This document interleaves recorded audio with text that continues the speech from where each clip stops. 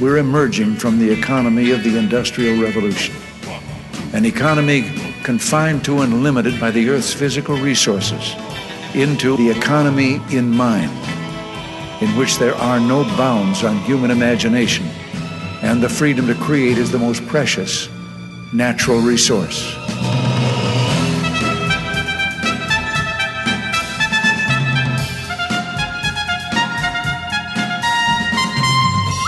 Welcome to the Soul of Enterprise, Business in the Knowledge Economy, sponsored by SAGE, energizing business builders around the world through the imagination of our people and the power of technology. I'm Ron Baker, along with my good friend and VeraSage Institute colleague, Ed Kless, and on today's show, folks, we're talking about the real monopolies. Let's stop talking about Apple and Google and Netflix, and let's talk about occupational licensure.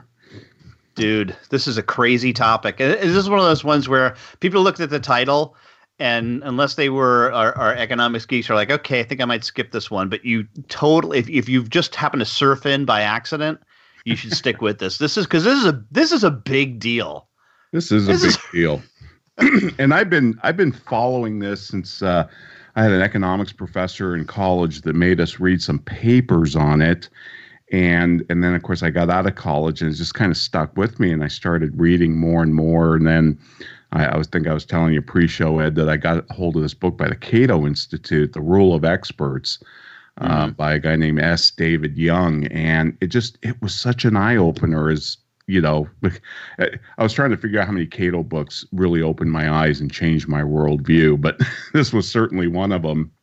Sure. And just to set the stage, I mean, in 1950, 1 out of 20 occupations required some type of licensure or registration. Today, it's almost 1 out of 3. That's crazy. It is crazy. Yeah, I saw the number 30% too. So, like I said, almost 1 out of 3. But before we even go there, I just want to clarify terms because I think that's part of the problem. When we're talking about licensure, Ron, we're talking about where the state. And usually it is a state.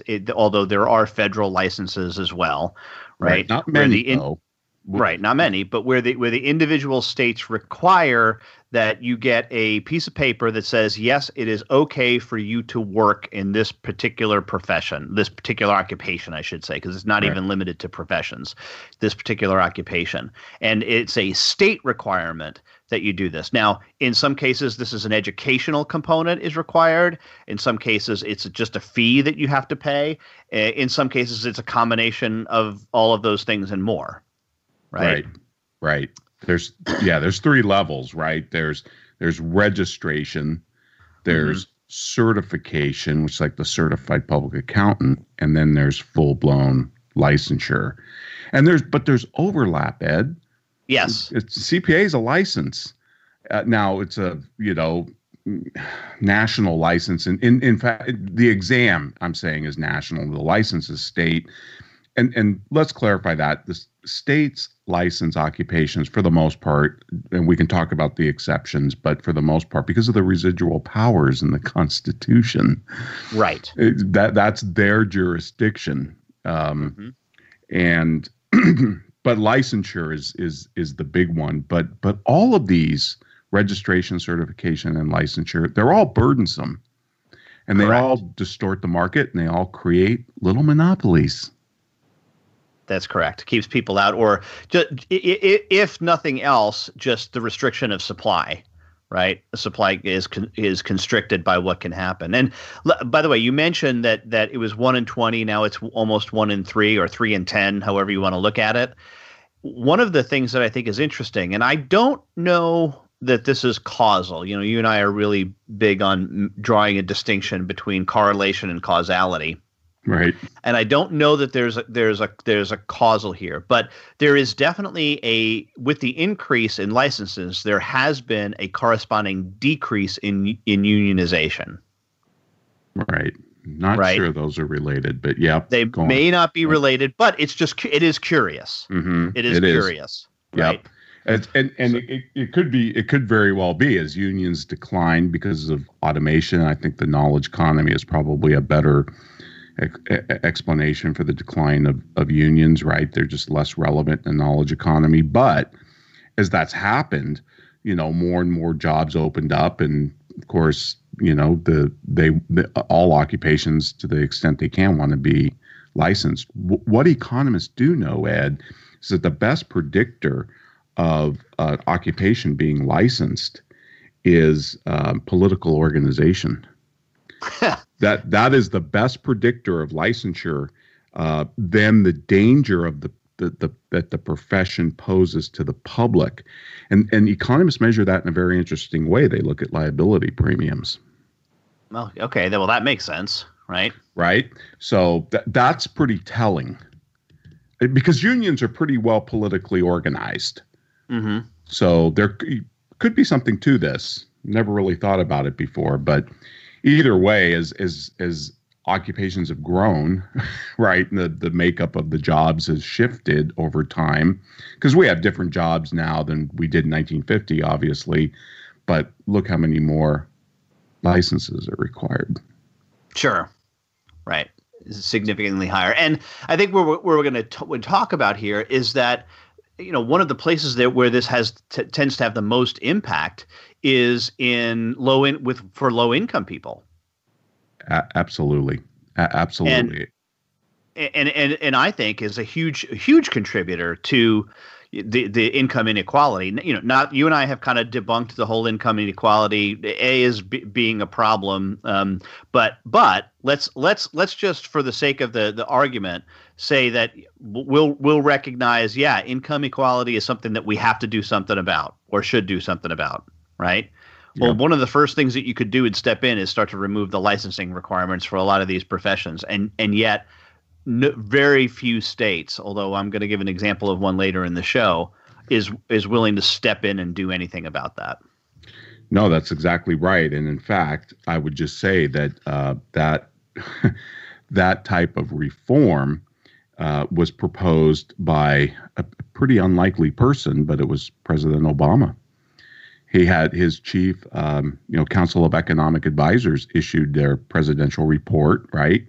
And they had 80 pages in that report, Ed, that was highly critical of state occupational licensure laws. In fact, it's one of the reasons this has hit the radar screen in the profession, especially the CPA world, because states are going through and they're enacting these sunset clauses. They're saying, hey, we're going to eliminate this. A lot of this is just bogus, and it does cause equality problems. It keeps, it prevents people from stepping on that first rung of ladder, economic opportunity, and all of that. And that's why, like, the CPA profession's up in arms, because, they want to protect their little monopoly, their fiefdom. Well, and as we know, and we've talked to a number of people who are in, and we're going to get in trouble with some people who are friends of ours, by the way, for this episode. You recognize that, right? Well, I've gotten in trouble with lots of people in the CPA world for my stance on I don't think we should be licensed. Well, there you have it. I said it. Period. End of story. It's a joke. Yes. George Bernard Shaw said all professions are a conspiracy against the laity. And that's really true. But when you look at the effects of occupational licensure, and economists have known this, by the way, for decades, this is not new. They limit consumer choice. They raise consumer prices. They increase practitioner income. Surprise, surprise. Stop right there for a second, because I want to add to that, because this gets back to the point I was making earlier about the income inequality. There is little to no evidence that these actually protect the public, and we'll talk more about that later. But more importantly, this is a relatively new study that came out.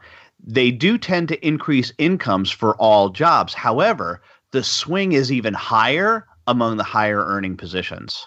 Yep. Nope, that's exactly right. In fact, you can go back. Milton Friedman wrote his PhD thesis on this in 1941 with Simon Kuznets, and I'll talk a little bit about that. But and that's exactly what they found. But Ed, it also deprives the poor of adequate services. Even the Suskins make this point in The Future of the Professions, where they say, the rich drive around in Rolls Royces, meaning legal care or legal services, medical care. The rich can afford the best while the poor walk. Right. The rich are driving around Rolls Royces while the poor walk. But the other thing is it restricts job opportunities for minorities, immigrants, because in a lot of states there are still residency and citizenship requirements, which are completely bogus, by the way, which courts have struck down, but it hasn't really translated into the changing of the laws. It also restricts job opportunities for older workers, people trying to shift from one occupation to another. And also it's even starting to filter down to kids. You can't have your lemonade stand. But right. I'll tell you, one thing I do want to talk about, because I think it's little discussed, is how occupational licensure stifles innovation and creativity. If you think about it, had retailing been subject to occupational licensure, we probably wouldn't have had supermarkets. There would have been major delays, and we certainly wouldn't have big box retailers, right? Because they gave consumers more choice, lower prices. Probably Amazon couldn't have happened. Much like the argument that Thomas Hazlitt uses against the FCC and net neutrality. If net neutrality had existed, the iPhone probably couldn't have been marketed. It's the same type of thing. There's stifling of innovation and creativity here going on with these licensures in lots of different ways. So. Yeah, a huge problem, and yes, let's absolutely address that and talk about that, because I think that's critical. And we mentioned the fact that the whole purpose of these is consumer protection, but as you said, there's little evidence that actually occurs. And we're going to talk a lot about that in the next couple coming segments. Next up, we'll talk about some of the professions that we have encountered that do require licensing in the various states. And Ron and I have decided that we want to, in one way, take this topic down by making complete and total fun of it. So be prepared for that next. Want to remind you that you can get a hold of Ron or me by sending an email to asktsoe@verisage.com. Of course, the website, thesoulofenterprise.com, is available 24/7 for you, and you can go out and see show notes and also previews to upcoming shows, and of course our archive page where you can see all of the episodes that we've ever done and give a listen to them. But right now, a word from our sponsors.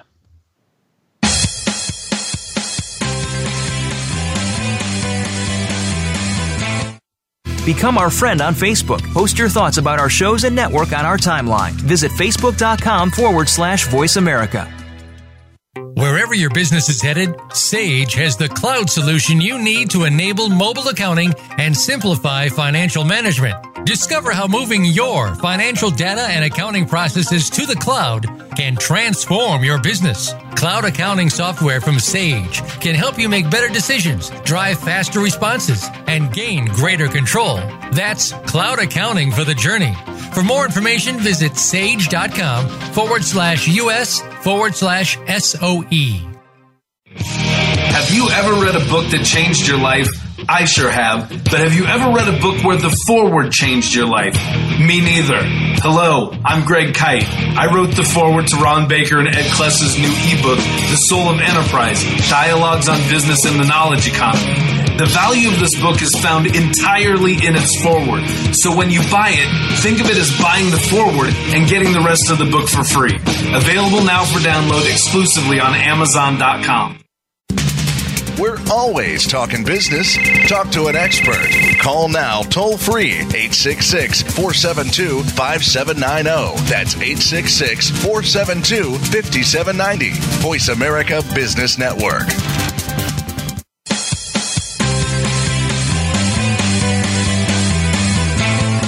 You are tuned into The Soul of Enterprise with Ron Baker and Ed Kless. To find out more about our show, visit us on the web at thesoulofenterprise.com. You can also chat with us on Twitter using hashtag AskTSOE. Now, back to The Soul of Enterprise.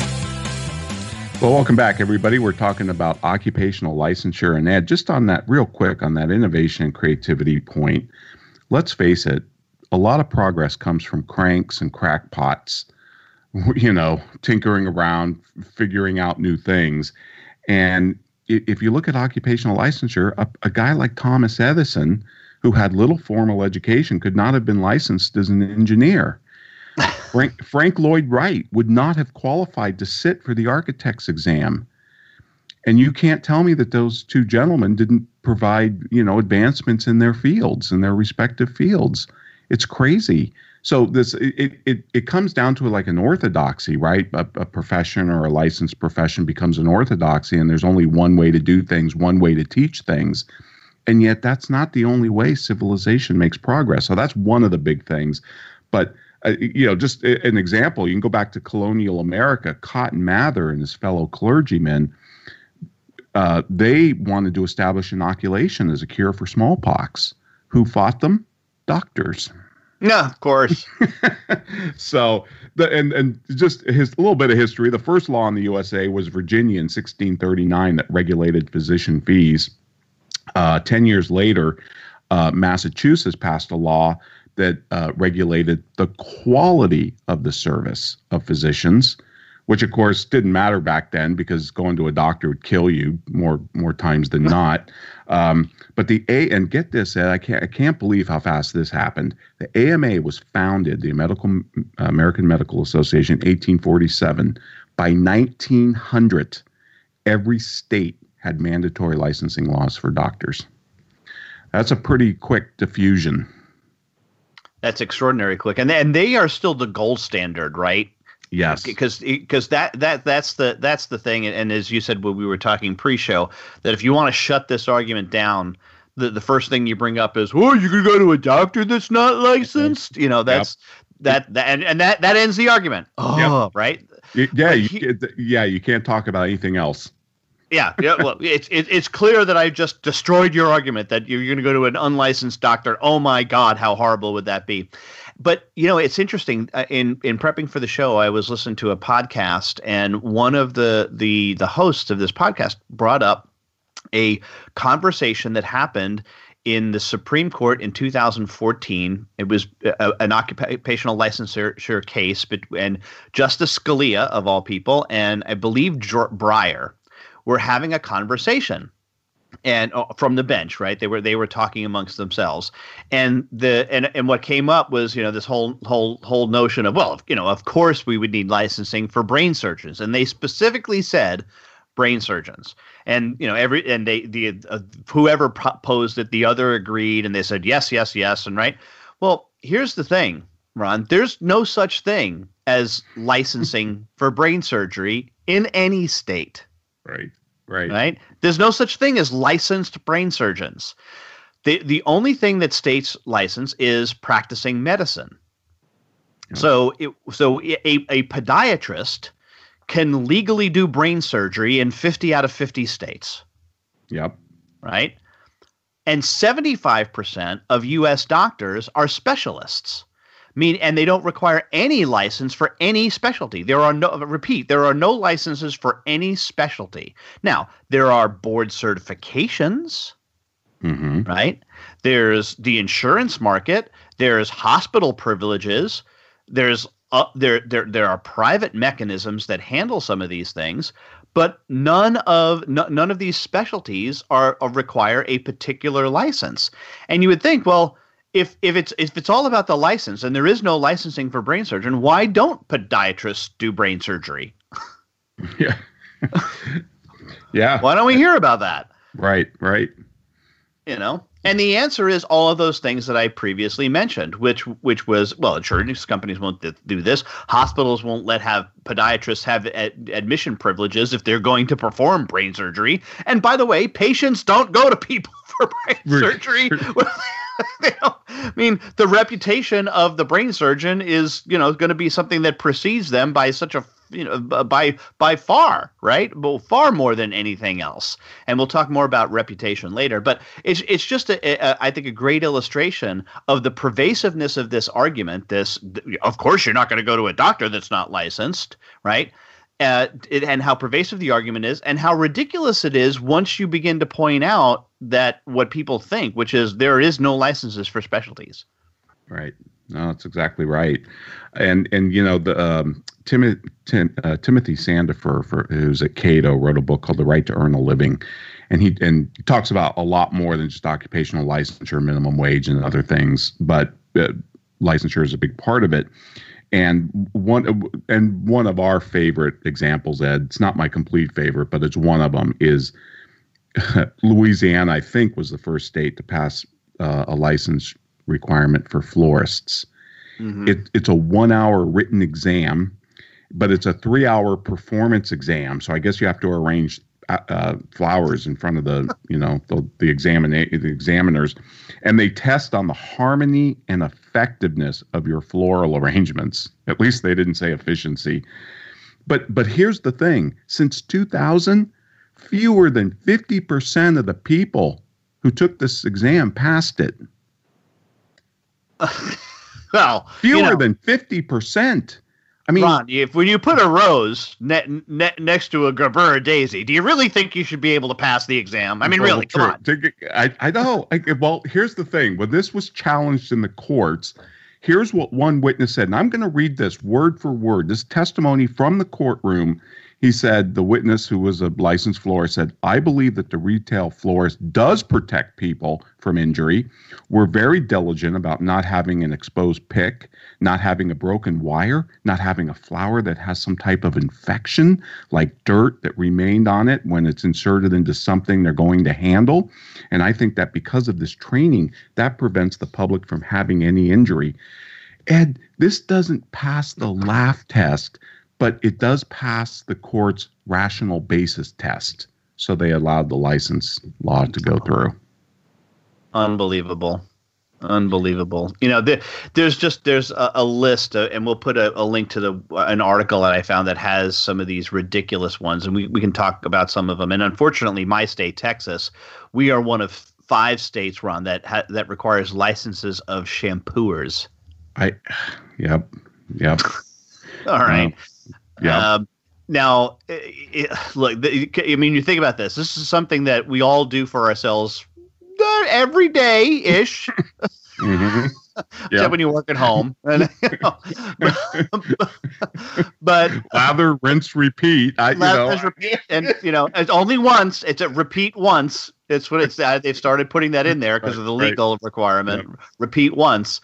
That you do, but no, if you were to do it for somebody else, you need to take. And now, at least Texas isn't as ridiculous as Tennessee, because Tennessee has the shampooer license as well, but requires, get this, Ron, 70 days, 70, not hours, 70 days of training, 2 exams, and $140 in a fee. Yeah, no, it's unbelievable. Ed, in 2007, and this is always to protect the public. That's always the justification. We got to protect the public. Of course, you never see anybody from the public come and testify that they want a particular occupation licensed.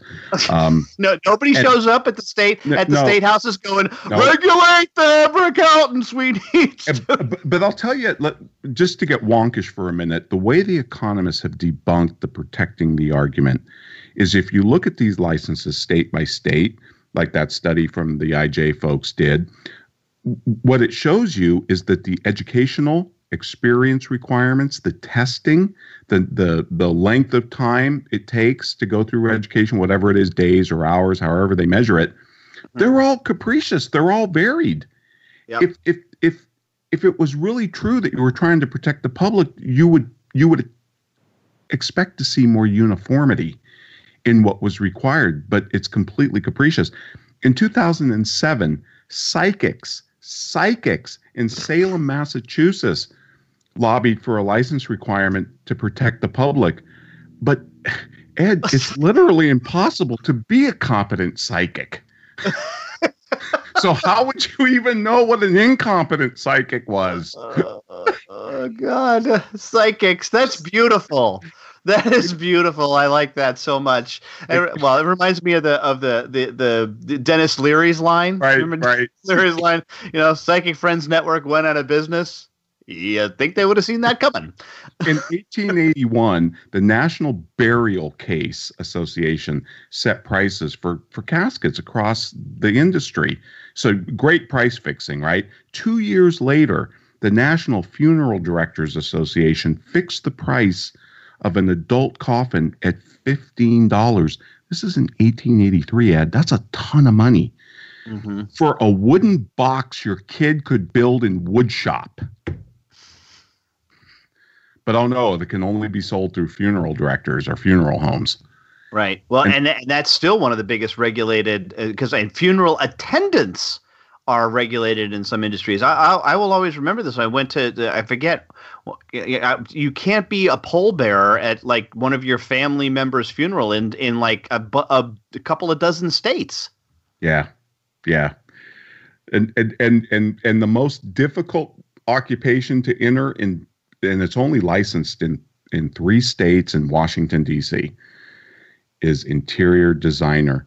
Oh, this one's crazy. It takes 2,190 days of education and experience, that's 6 years, to become an interior designer. That is unbelievable. And you know what they say?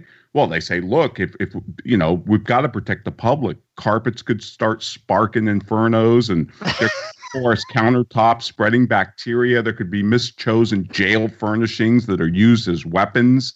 I mean, these people need to be licensed for this kind of stuff. Oh man, this doesn't pass common sense. It really, somebody needs to just mock the heck out of this, like they did with Airplane.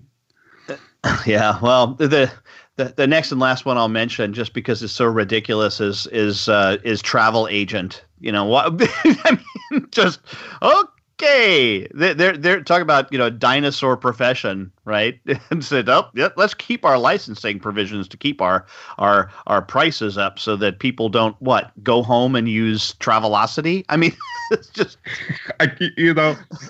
this whole protect the public and the capricious standards state by state. At one time in Illinois, barbers and manicurists, it took more time to get a license from that than it did for electricians. Now, last time I checked, a shoddy electrical job could burn down my neighborhood.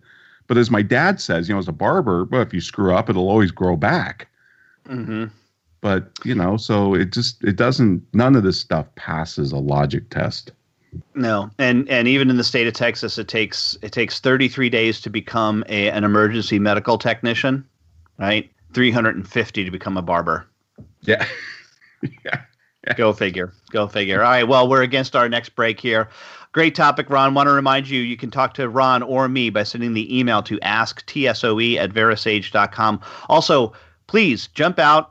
Stop, click pause if you're listening to this on a podcast, and please rate this show on one of the various platforms that you have, iTunes or Google Play or Stitcher, iHeartRadio, any of those, and we will get notified of that. If you do so, we will love to read your review on air, and we make it a point to make sure to read every single one of those as they're coming in, to thank you for really helping others find the show. And right now, a word from our sponsors.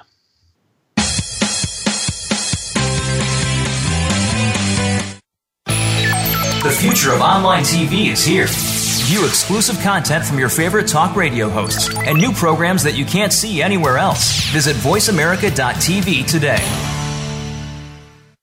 Clouds come in all shapes and sizes, and the Abacus Private Cloud is the perfect fit. Abacus Cloud enables all the desktop apps you know and love while providing unparalleled security to your business. Cloud functionality gives you the flexibility to work where you want, when you want, and from any device you want. Don't waste countless hours managing IT. Take back your time. Learn more at abacusnext.com. Wherever your business is headed, Sage has the cloud solution you need to enable mobile accounting and simplify financial management. Discover how moving your financial data and accounting processes to the cloud can transform your business. Cloud accounting software from Sage can help you make better decisions, drive faster responses, and gain greater control. That's cloud accounting for the journey. For more information, visit sage.com/US/SOE. Have you ever read a book that changed your life? I sure have. But have you ever read a book where the foreword changed your life? Me neither. Hello, I'm Greg Kite.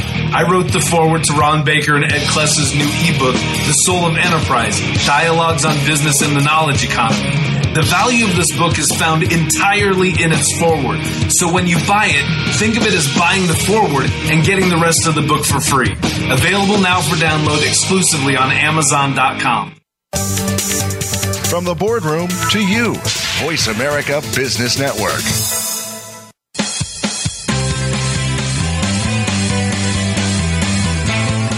You are tuned into The Soul of Enterprise with Ron Baker and Ed Kless. To find out more about our show, visit us on the web at thesoulofenterprise.com. You can also chat with us on Twitter using hashtag AskTSOE. Now, back to The Soul of Enterprise. On tap today here at the Soul of Enterprise, folks, we are talking about the real monopolies, occupational licensure. Ron, you know, one of the most difficult things to prep for the show was just learning how to spell the word licensure. It's bizarre. Like every time I typed it, it's like, okay, I got to right click to get the spell. But here's just another some of the crazy professions. We highlighted some of them, but the makeup artist, right? Makeup artists are licensed in 36 states. Security guards licensed in 37 states. At least most of these, most people are former police officers, have to go out and get an additional license, right? Just insane. Auctioneers, like, okay, right? And the most expensive place to be an auctioneer is Hawaii, where it's $650, right? Residential painting contractor. We discussed some of these others, and it's just what you have to think that all of us, people sitting around some kind of convention going, I think we should approach the state about being licensed. Why would people be willing to do that and subject themselves to this if for no other reason? The only other reason I can think of is so that we can keep other people out. I mean, that's the only reason. That's exactly what they're doing. They're restricting competition. And Ed, it even goes, we talk about state licensing, but there's also just city licensing. In Newark, shoeshine boys are licensed, or shoeshiners. Same with Washington, D.C., by the way. And shoveling snow has been made illegal without a license. Hot dog and lemonade stands in some places. One gal was selling mistletoe to pay for her kids' braces, and she told she couldn't sell her wares without a license, but she was free to go into the park and beg for money.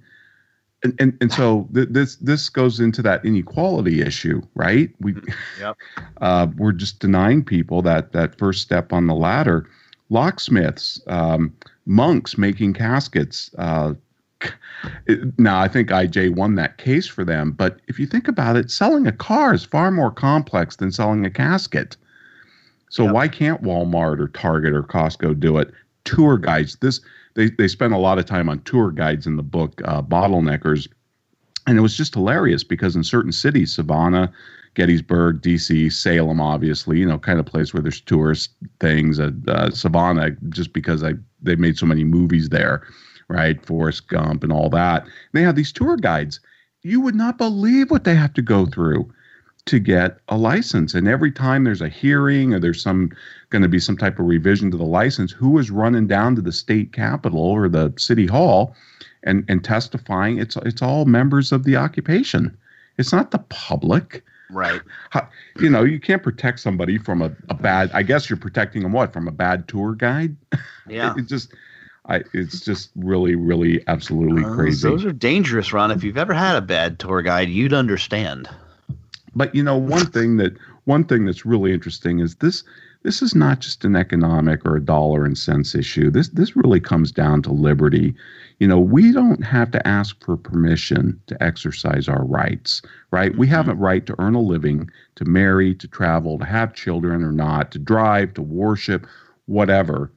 And yet, why even the Magna Carta, Ed, which you talked about recently on the show, the Magna Carta protected the right, and this is a quote, of any man to use any trade thereby to maintain himself and his family. Mm-hmm. The Magna Carta recognized this right. Well, yeah, because and then that was back in the days of where you had to have a charter, right, instead of chartered accountant from the sovereign in order to practice some professions. Yep, and now this right has been turned into a privilege that could be revoked whenever a bunch of politicians decided that doing so would be a good idea. I mean, that's how capricious it's gotten, and the courts have not really guarded this constitutional right. They've let this rational basis test guide that a state, as long as there's some rational basis, that we'll let the licensing law stand. I know, very unfortunate. But there are some states that are starting to fight back, Ron, which is good. In my research for this, came across this, and that believe it or not, of all states, New Mexico is leading the way in this area. And this is a relatively recent development. Their outgoing governor, Susana Martinez, I believe she had served 2 terms and was not eligible, through term limits to run again. But late in her second term, she issued an executive order that has turned this whole thing on its head. One of the provisions in this is a consumer choice provision, which allows customers, get this, to sign off on working with people who do not have a license in almost every profession. Yep, that's fantastic. Right. And now it remains to be seen if the legislature, which meets again in 2019, is going to try to do an end around this, because this was done by executive order and executive fiat, right?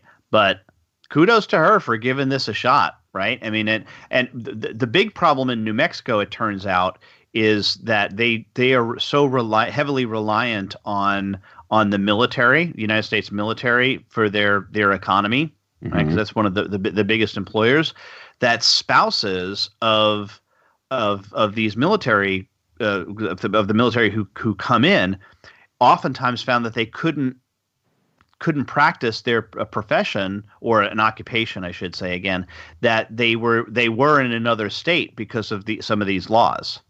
Right. And in many cases, sometimes these folks are only there for 6 months, or perhaps even a 2-year shift in New Mexico. And by the time they went through the licensing requirements for New Mexico, they would no longer be able to they'd be moving out anyway, right? But one of the things that the points that was made on this is that this perhaps is going to be a big boon to in-state migration and influx from states that have more onerous requirements. Yep. Right. So. Yep. No, mobility is definitely an issue, because some of these licenses don't cross state boundaries. It's not like a driver's license. Just because you have a driver's license in California doesn't mean that you can drive in Nevada. With some of these occupational licenses, there's no reciprocity like that. Right. And the CPA professions worked pretty hard to get that reciprocity, and I think now they pretty much have it, where a CPA can go into any state and just minimal requirements and be able to practice in that state. But that's not true with a lot of these different licenses, because they're so different by jurisdiction. Mm-hmm. That's one of the issues. And you're exactly right. In a lot of these licensing, there's a citizenship requirement, or even sometimes a residency requirement. And Ed, this came about in the 1930s because of the European refugees.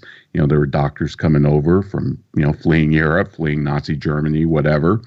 And, we didn't want them. We didn't want the competition. So they put in these residency or citizenship requirements. Now, these are contrary to the 14th Amendment to the Constitution. And that's what the court said. But the states didn't necessarily change the laws. So it's kind of a muddled mess legally with some of this stuff. It really is. Yeah, no, definitely. And like you said, it proves that the requirements are capricious when they're so varied from one state to the other, with regard to how many hours and even the fees, I guess, to a certain extent. But to me, the real key is do they require some kind of a testing? Do you have to take the other test? And of course, our old favorite, you have to have your butt in a chair for X period of time. right? Right. Yeah, for CE. But let me give you a new occupational licensure requirement, Ed, and this one I didn't know about until I read that IG study. A permit expediter. So in what? A permit expediter. So get this, in like and again, this is specific to cities. In Los Angeles, permit expediters will help a restaurant go through all the stuff they have to do to operate as a restaurant, right? You can imagine the number of licenses and permits and things you have to do to operate a restaurant. Well, these permit expediters will help you through that process. In Washington, D.C., there's former bureaucrats that worked at the Consumer and Regulatory Affairs, which is the licensing outfit that will help, various occupations get licensed and go through all the requirements they have to do. And in Chicago, these permit expediters, and I'm not making this up. I wish I was this creative to make this up. In Chicago, permit expediters are so common, they're now licensed. What? So you have to have a license to comply with the Office of Compliance. Oh, that's a beautiful thing. It's meta. It's very meta, Ron. Isn't that excellent? That's excellent. So, and I want to be a permit expediter. I think we should. Oh, man. Then that's in Chicago, you said? That's in Illinois? Chicago. Yep. I mean, wow. I bow to them for beating California to the punch on that one. Yeah, no kidding. Because, California has the most licenses in job categories, 177. Hawaii has got the most burdensome requirements on average, according to this IJ study that you talked about. And the fewest licensed occupations in the state is Wyoming. They only licensed 24. So, they only have 24 people there, Ron. So they each have a license. That's what it is. But that kind of illustrates the point that if this was really designed to protect the public, you would see more uniformity in these numbers, and you don't. They're all over the map. No. So. Completely inconsistent. All right. Well, up against our last break, Ron. Want to remind you can get a hold of Ron or me. The email is asktsoe@verisage.com. Want to remind you that we do now have our Patreon site up and available for you. So if you prefer to listen to the Soul of Enterprise without commercial interruption, you can go out and do that. And that would by going to the link patreon.com, patreon.com/TSOE and subscribe for $7 a month. But in addition to the commercial-free episodes, you also get at least a weekly bonus episode. And Ron and I have some fun plans for 2019 to increase the number of things that we're going to be putting out on that Patreon site. So please do stay tuned and make sure you become an early adopter of that site. But right now, a word from our sponsor and my employer, Sage.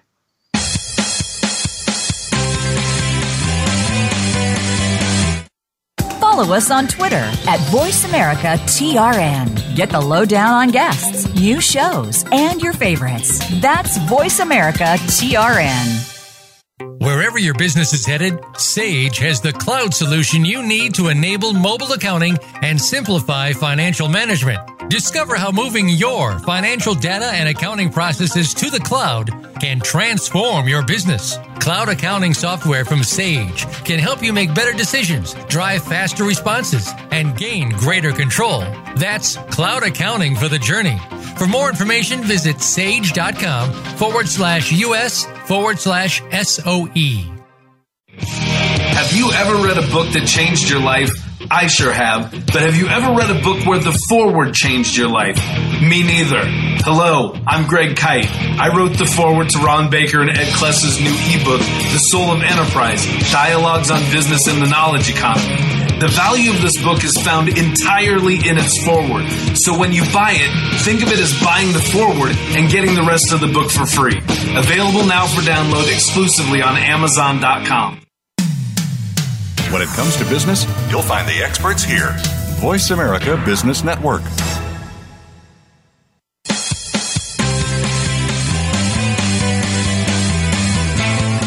You were tuned into The Soul of Enterprise with Ron Baker and Ed Class. To find out more about our show, visit us on the web at thesoulofenterprise.com. You can also chat with us on Twitter using hashtag AskTSOE. Now, back to The Soul of Enterprise.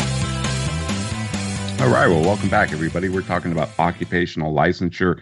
And Ed, one of the things that's always brought up when you talk about this, especially for the major professions, doctors and lawyers and all of that. And let's kind of stick with doctors because that's the toughest case. And that's the straw man argument we talked about, right? Yep. And everybody will talk about, you'll hear this term over and over and over, asymmetric information. Yes. The professional has much more information than the dumb consumer. And therefore, we need this protection for the consumer. But, there's asymmetrical information in a lot of markets. Think of housing. Think of cars. There's a ton of markets where there's asymmetric information. Information will never be perfect because it's kind of costly to acquire. So I think some of the best alternatives to licensure is reputation. Right. This kind of gets into the whole thing of transaction costs. Charlie Munger's book, Tomorrow 3.0. We have reputation. Michael Munger, not Charlie. Yeah, I keep thinking of Warren Buffett's guy. But reputation now, we have ways to facilitate that. eBay and Uber and all that. We have reputational ratings, and there would be underwriter laboratory equivalents and all of that. Tort law, of course, is always a threat. Right, you can get sued if for malpractice, and like you said, there's insurance. Insurance companies are only going to grant insurance and price it based on the risk of the practitioner. So those are just some of the ways I think that are far more effective to protect consumers, and these things work in other markets. Yeah, they sure do. And we've had a mantra for a while, this notion that reputation is stronger than regulation, and yes, there's asymmetric information, but gosh, it's over the last 30 years with the advent of the internet.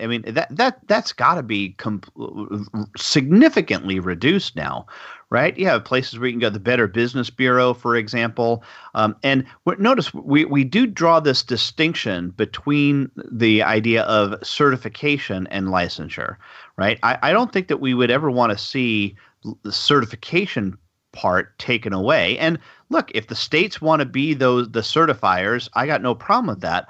But why not also have private organizations that would allow for this certification? As you mentioned, Underwriters Laboratories is a great example of that people do look for that label or make sure, or even if you don't as a consumer look for that label, Walmart is not going to sell an electronic in their store that is does not have that UL sticker on it. They're just not.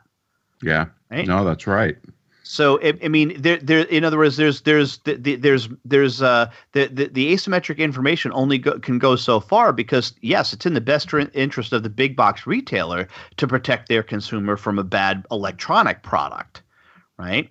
And just things like Consumer Reports online as another example. And certification can be okay, but here's the thing: if there's a monopoly, and this is where the monopoly comes in, well, then whoever is in charge of that licensure and certification, when those things are conjoined, well, they can make unreasonable requests of the people who are in the profession or who want to join the profession. But if there is competition, in other words, if there's not only a public certification board, but also a private one, well, then if the restrictions become too onerous or too costly or too time consuming in any way, well, then it's likely that another certification board would spring up that would rectify that situation and allow for it. One of the great examples of this would be, can you imagine if we had certification run in computer programming, right, going back to the 70s? I'm sure it would still be a requirement that you had to know how to use punch cards today. Oh, yeah, we'd still probably have vacuum tubes. One of the professions I love to point out that has no licensing whatsoever at the state level, it's totally self-regulated, are actuaries. And I don't know of any cases where consumers are being harmed by actuaries, but they seem to do a really good job administering their own test and certifying their own fellows and, experience requirements, education, all of that. sommeliers, the clergy. I mean, there's lots of examples of private organizations taking on this role of certification. You mentioned, some examples of federal licensing. The one I can think of are enrolled agents, because that's a license granted by the Internal Revenue Service, which is a federal agency, obviously. Did you have any other examples? I was just kind of curious what other examples you were thinking of at the federal level of licensing. I think there's a federal license for certain transportation things. For transportation needs in some way. I don't know if it's truck driver per se, but there's I want to say that there's a federal license of the truckers themselves, perhaps. Could be for because certain waste or something by Department of Energy, something like that. I could see that. Yep. I've never explored that. To haul certain things like that. But right. But I wanted to, just before we leave this topic, we only got a couple minutes left, Ron. Is there an argument? What's the best argument? What do you think if somebody were saying you guys are full of crap? Here's why we need the CPAs to be licensed by the state. What would they give us? Would they give us the protection of the public? Was that where they would go with it? It would be protection of the public, and only certain qualified people can do an audit, which is really the only monopoly in the CPA profession, because anybody can do taxes, anybody can do bookkeeping. You can call yourself an accountant. So it's really the audit that's the only monopoly portion. Yep. And I think that's why it hasn't been innovated since 1919. I think that's why Baruch Lev's argument in The End of Accounting is so powerful. But let's step it up a notch and let's go to the medical profession. Let's deal with it head on, like Milton Friedman did. One excuse that Friedman heard over and over from the medical profession, somebody from the AMA actually said to him, letting too many people in would lower the incomes to such an extent that doctors would resort to unethical practices to increase their income. This was an actual argument that was made to Milton Friedman by an AMA member. And Friedman says, this has always seemed objectionable on both ethical and factual grounds. It is extraordinary that leaders of medicine should proclaim publicly that they and their colleagues must be paid to be ethical. Mic drop.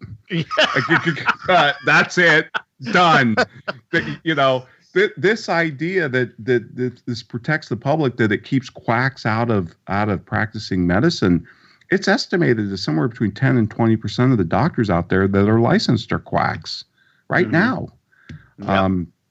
And some of these other alternatives that we talked about, like an underwriter's laboratory and more reputational methods that we have now because of the digital revolution.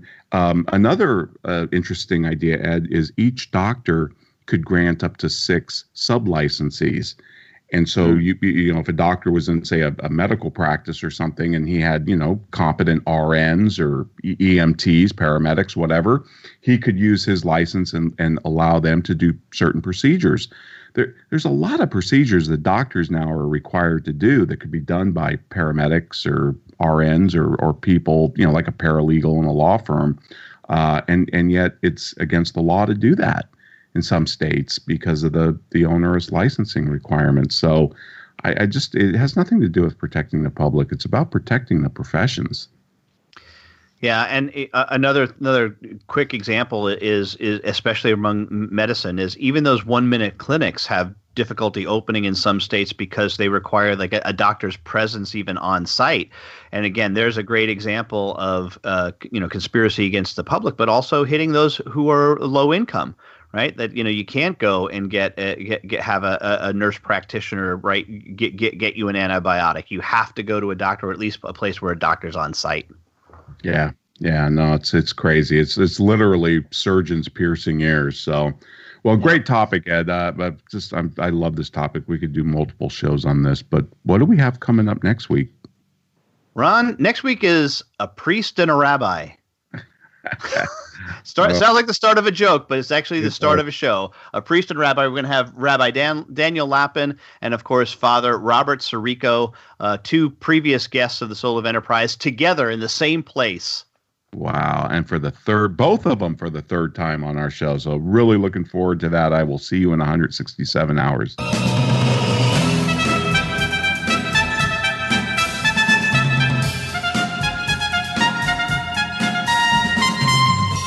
This has been The Soul of Enterprise, Business in the Knowledge Economy, sponsored by Sage, energizing business builders around the world through the imagination of our people and the power of technology. Join us next week, folks, on Friday at 1 p.m. Pacific Time. In the meantime, check out our full show notes at thesouloфenterprise.com, where we'll link to all the books we discussed today and some other interesting things you can find on occupational licensure. In the meantime, you can contact Ed or myself at asktsoe@verisage.com. Thanks for listening, folks. Have a great weekend.